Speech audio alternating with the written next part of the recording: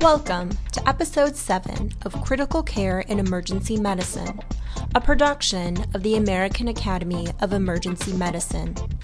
AAEM is a nonprofit professional association of over 8,000 emergency physicians committed to board certification and democratic group practice.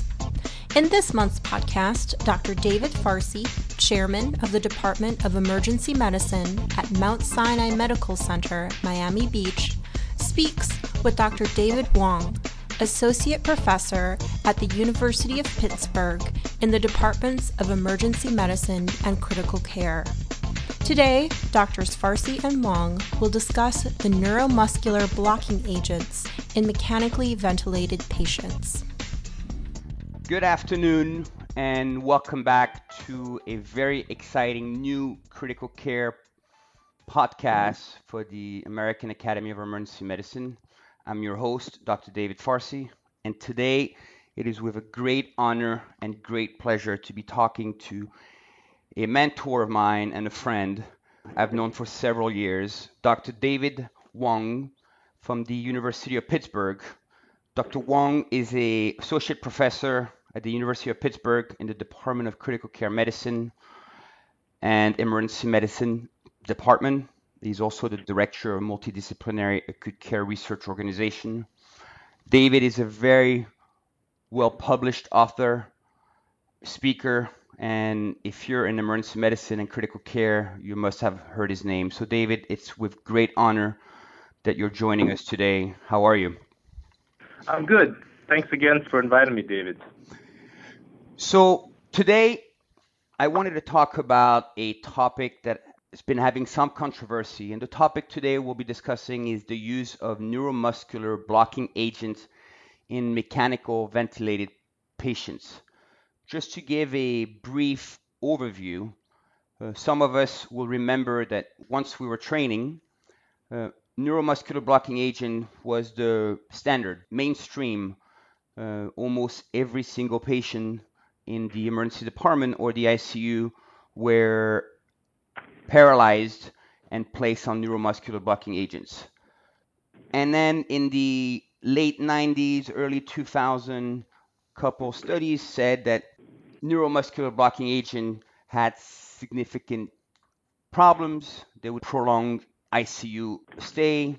They would cause this potential awareness where the patient is paralyzed but awake, and the induced diaphragmatic dysfunction. And recently, as we will be discussing, there's newer evidence that's pointing to maybe a different approach. So David, do you want to give us a little background on maybe our history review of some of the neuromuscular blockade? So I think that background summarizes things pretty well. So first of all, just to clarify, we're talking about neuromuscular blockade in established patients with respiratory failure and not for intubation. So as David Farsi was saying, yes, in the last 10, 20 years, there's been great concern that neuromuscular blockade, possibly enhanced with corticosteroids, may induce long-term weakness. This is concomitant with a greater awareness of the long-term consequences of surviving critical illness, since previously ICU research was really focused just on saving lives. And then over the last 10, 20 years, there's been more emphasis on, well, that's nice they're alive, but how are they doing? Do they have post-traumatic stress disorder, and or do they have terrible critical illness polyneuropathy, and then a variety of other terms used to describe the profound muscle weakness often seen in ICU survivors. Great. And exactly, I just want to again re-emphasize, I think it's really important that we're talking about patients mechanically ventilated for acute respiratory failure, ARDS, and like Dr. Wong said, not for rapid sequence intubation, nothing to do with rapid sequence intubation. So David, tell us a little bit about this new paper, which is actually now 4 years old, that came out, the neuromuscular blocker in early acute respiratory distress syndrome that was published in September 16, 2010 in the New England Journal of Medicine. Yeah, so this was a great paper and very eye-opening in the sense of up until this point, a lot of the work with ARDS was sort of along the lines of less is more, right? Like less tidal volume, less sedation, just be as gentle as possible. And here comes along this paper where they paralyzed them pretty much right off the bat.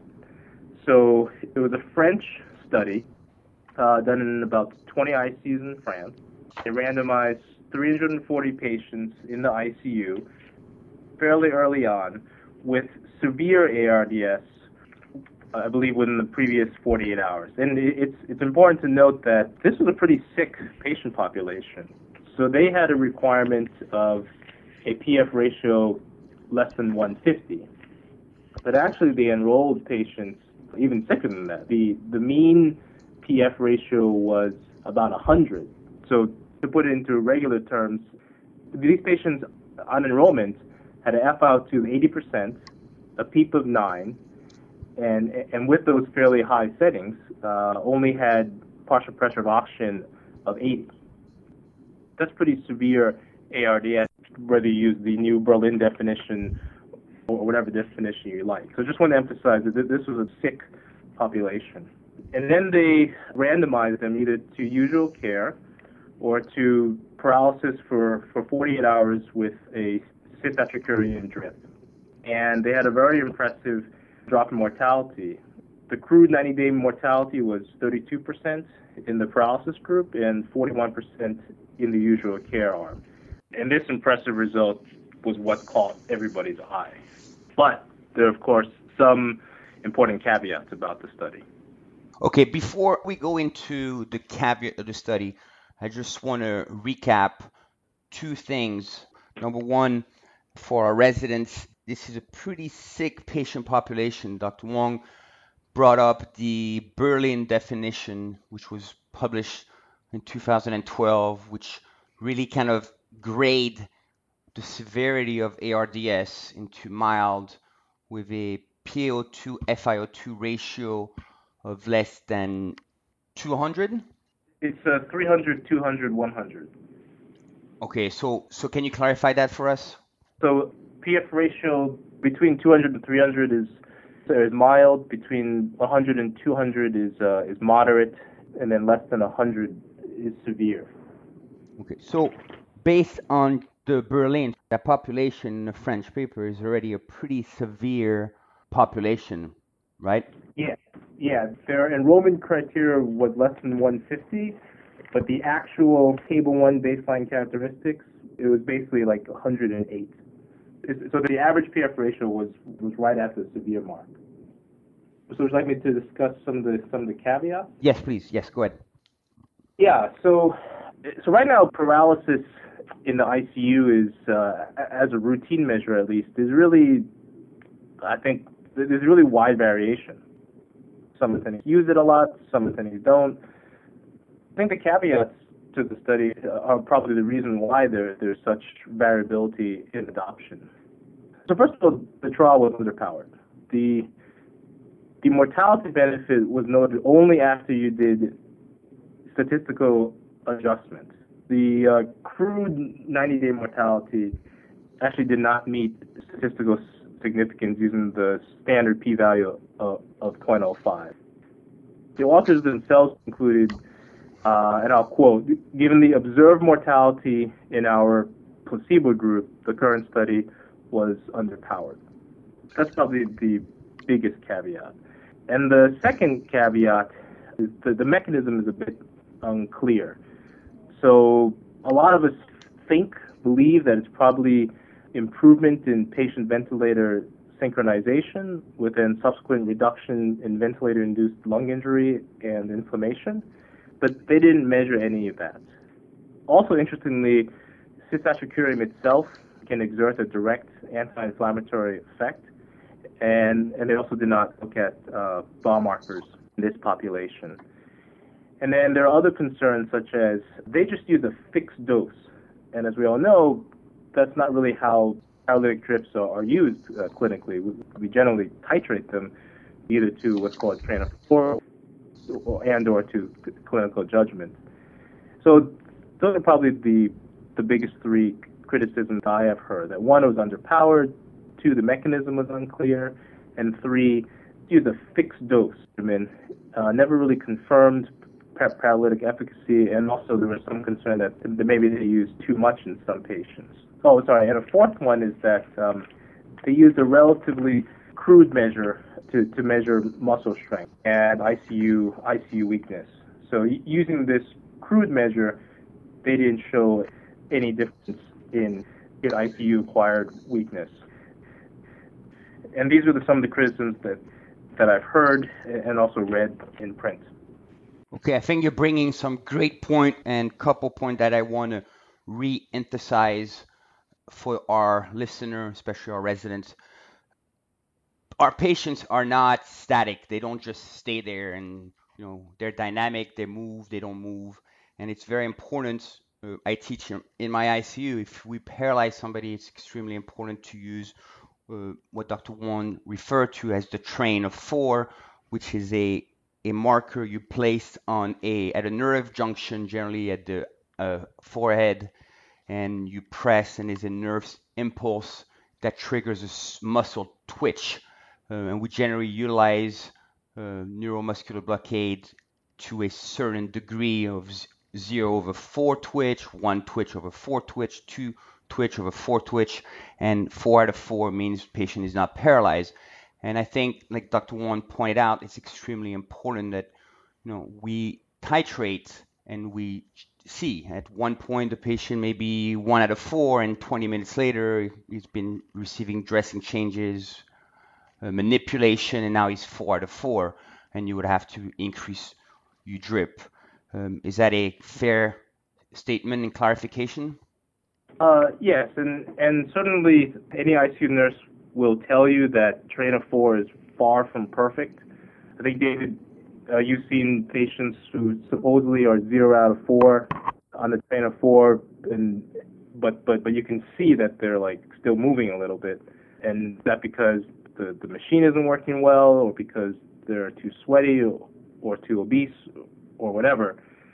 But nonetheless, the fact that this study did not titrate cisatracurium drip at all struck a lot of people as a bit strange. Okay. True. One question I have on this study, do we know if any of those patients were prone? There was no proning, there were standard mode of ventilation? Yeah, that's a good question. So about 16% or so of the patients at enrollment either were proned or were receiving some type of inhaled vasodilator, such as nitric oxide. I don't think the paper separated out exactly how much was in either category, but a small proportion were proned. Okay, great. So what would you conclude out of this paper?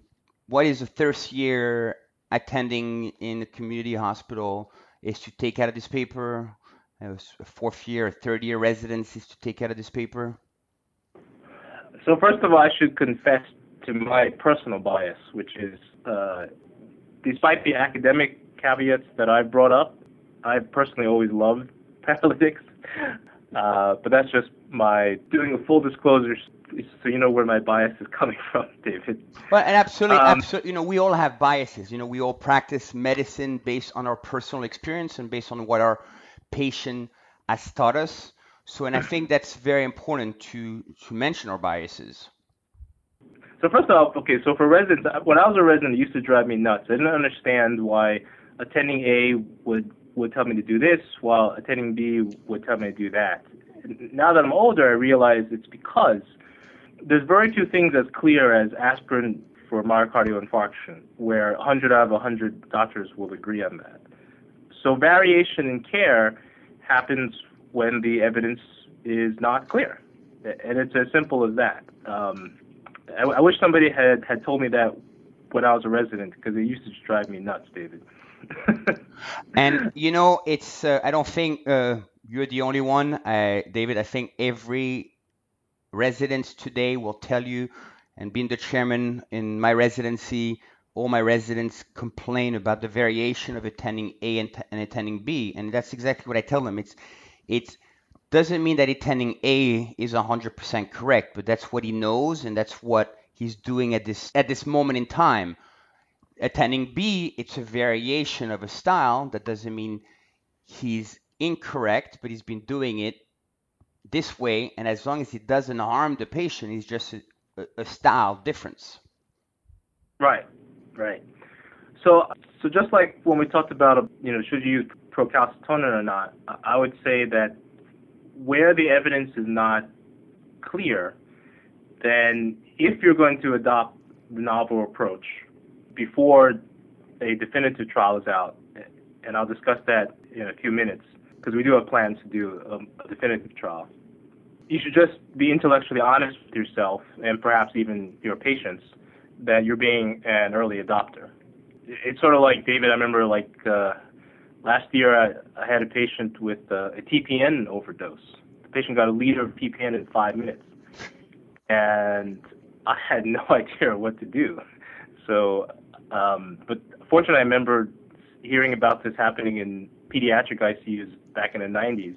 So I called up an older pediatric intensivist, and he said, "Oh yeah, we used to see that all the time. Go ahead and use plasmapheresis," and then listed a whole bunch of theoretical reasons. So I was like, "Sure, I'm going to do." When there's no data, you do what the old person says, right? Correct. So, but I told the family, "Hey, I have no idea this is going to work. I'm going with the opinion of a senior guy. I'm letting you know what I'm going to do." So anyway, so if you're gonna jump on this 2010 paper and not wait for definitive evidence, I think that's fine. You just have to recognize you are being an early adopter. So that's number one. Number two, only really applicable in emergency medicine, I think, if you have a really long waiting time for an ICU bed, which, as we know, does happen quite a bit in some places. So you did your RSI, and now the SUX or rocuronium is wearing off, and the patient's starting to buck and desat, etc. Now what do you do? Yes, you can titrate sedation, but that's difficult, and you have 1,000 other patients. So if you want to be an early adopter, I think a reasonable approach would be, one, of course, ethically, make sure the patient is pretty deeply sedated. And then from a practical point of view, rather than ask your ED nurse to set up a drip with a drug that he or she's probably not that comfortable or familiar with, just give them like one dose of vecuronium, 10 milligrams times 1 or something. And that'll give everybody peace for about, something like 4 or 5 hours, I think, David. Correct. And then obviously, of course, then for safety reasons, you might want to put a sign up, this patient is paralyzed, and make sure, of course, the vent alarms work, et cetera, et cetera. So what I said is not scientific, any of this stuff, but I think it's a reasonable approach if you want to be an early adopter. And it's just something I sort of made up. What do you think, David? I agree 100% with you. I'm just going to re-emphasize a couple points that you brought up that are, I think, extremely important and actually one of my pet peeve in my department. Number one is deep sedation. Just remember, we're very, very good at rapid sequence intubation. I think we're not so good in the post-intubation phase because of our personal biases or personal fear. Patient blood pressure is labile, so we're withholding the sedation medication. Patient now is waking up, desatting, and we go ahead and push the vecuronium. My pet peeve is if you're using paralytic, is you must sedate the patient. If the patient blood pressure is labile, there's something else going on, give the volume, and if you have to, go to vasopressors. If the patient is on paralytic, it is crucial that the nurse, the respiratory therapist, the residents, the attending are aware that the patient is paralyzed, that we're so used to being in an environment with so much noise that we don't pay attention to alarms. those are the patients when the alarm goes off, we must respond. And David, you brought an excellent point. You have to pay attention to the alarm. I'm not sure as an ICU attending if I'm going to jump on the bandwagon yet, David. I think for me, my personal belief, as a caveat in parentheses, you mentioned about the case of the patient with TPN overdose. During the H1N1 flu case, we had a 35-year-old female with severe ARDS with a PaO2 FiO2 ratio of 50 on 16 of PEEP. That after pronation, I decided, we're going to put on ECMO. It was the first case in our hospital. Everybody looked at me like with four heads and said, "You're crazy."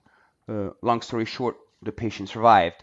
That's, again, not standard of care. I only use, in my practice tomorrow, I will only use paralytic only for the patient that I feel that I can't ventilate as a last ditch effort. That's what I'm taking this paper at.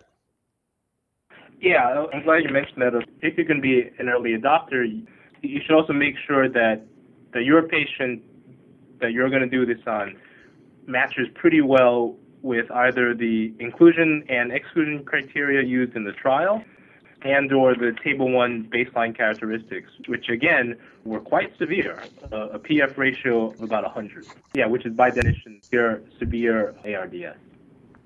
And of course, before you do paralytics, you better be sure that all the basics are done. Basic as in? The good basic care for ARDS, such as low tidal volume, do you have the right amount of PEEP, and then some of the kind of annoying stuff like is the endotracheal tube in the right place, just all the good bread and butter care before you get fancy. I'm going to stop you for 2 seconds, and you mentioned something about aspirin, that if you ask aspirin 10 to 10 physicians, all physicians will tell you that aspirin is great, 10 out of 10. Physicians have quite a long period of what we call penetration of studies.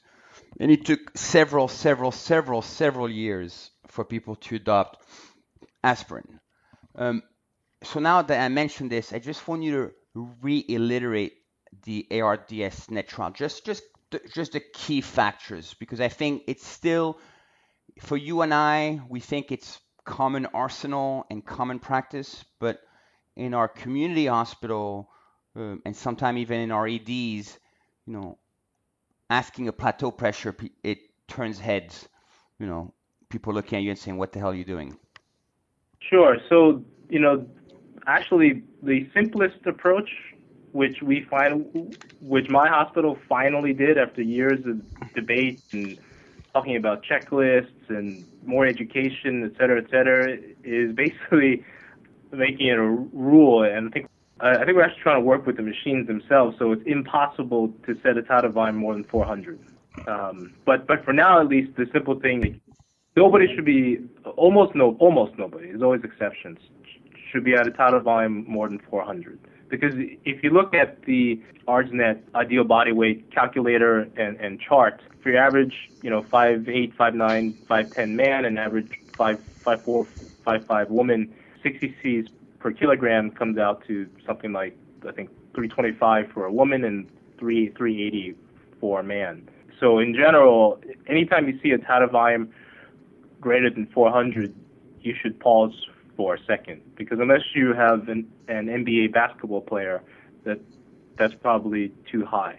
And then there was a good meta-analysis in JAMA a few years ago, which surprised all of us, including my chair, who then accepted the paper to JAMA, that actually there's a good amount of anesthesiology literature where low tidal volume versus traditional tidal volume of, say, 8 to 12 cc's per kilogram of predicted body weight for just the operation. So 6 to 18 hours or something like that made a difference in outcomes. So here in the anesthesiology patients, we're talking about prevention of harm. ARDSNet was for treatment of ARDS. But the simple bottom line is whether you're trying to prevent ARDS or treat ARDS, pretty much nobody should be above 400.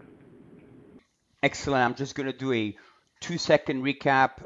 What the 400, the ARDS Net paper talked about is 6 milliliter per kg of the predicted body weight. If Jabba the Hutt weighs 400 pounds comes in, you're not going to use that 400 pound. You're going to use his predicted weight based on his height and what he should be.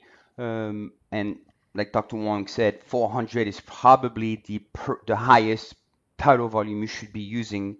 And then there's a caveat looking at plateau pressures, maintaining plateau pressure less than 30 centimeter of water, and you would sacrifice your tidal volume and increasing your respiratory rate to compensate to maintain your minute ventilation. Just for resident, remember minute ventilation is your tidal volume time your respiratory rate. So if you drop the tidal volume to compensate for that minute ventilation, you'll have to increase your respiratory rate. That would cause a respiratory acidosis, but we tolerate acidosis pretty well. And I think, David, correct me if I'm wrong, I think 7.21 or 7.20 is what people will generally accept as permissive hypercapnia, right? Yes, 7.20 is what was used in the original ARDSNet trial, at which point they said, okay, go ahead and give some bicarb. From my understanding, that was a pragmatic element of the protocol just to assuage physician concerns about acidosis and not necessarily scientific. In other words, I think many people feel that patients can tolerate a pH less than, let's say, 7.1 if it's pure respiratory acidosis just fine. But this is a fine detail. Right.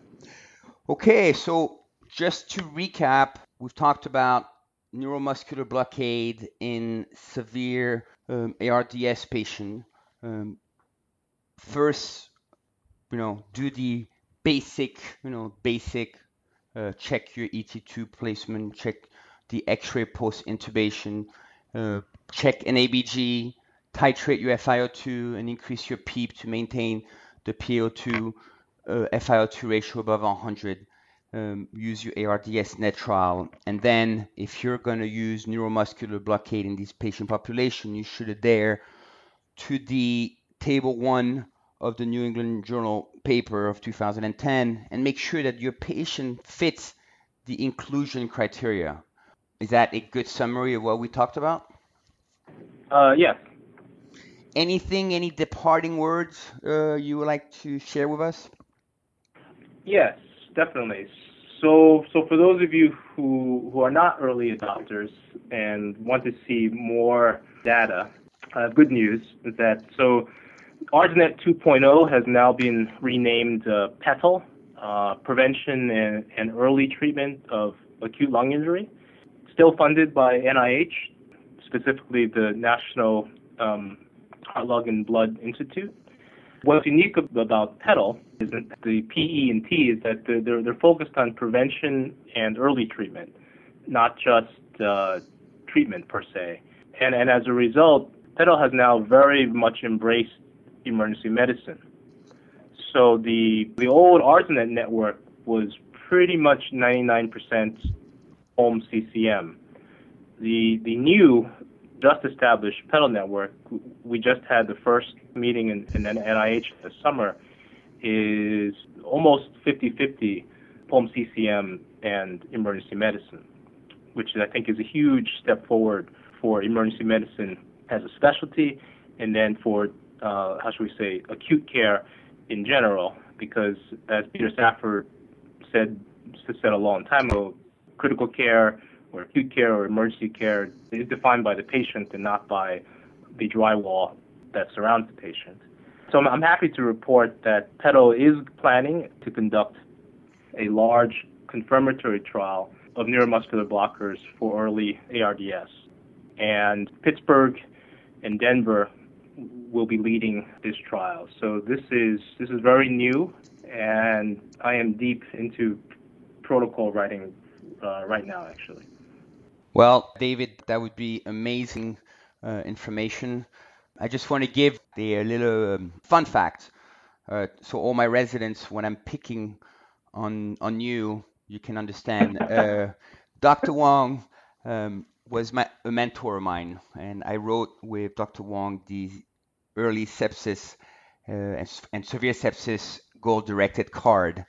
And I think Dr. Wong guidance took several time to get it right. And its perfection and attention to detail is what today made me today. So when my residents say, why are you so hard on us, is because of Dr. Wong. Great help and mentoring me. And again, I'm so grateful for your friendship in the last almost 15 years now. And thank you so much for joining us today, David. Sure, it was my pleasure. We hope you've enjoyed this podcast from the American Academy of Emergency Medicine. For more information about AAEM, please visit our website, www.aaem.org.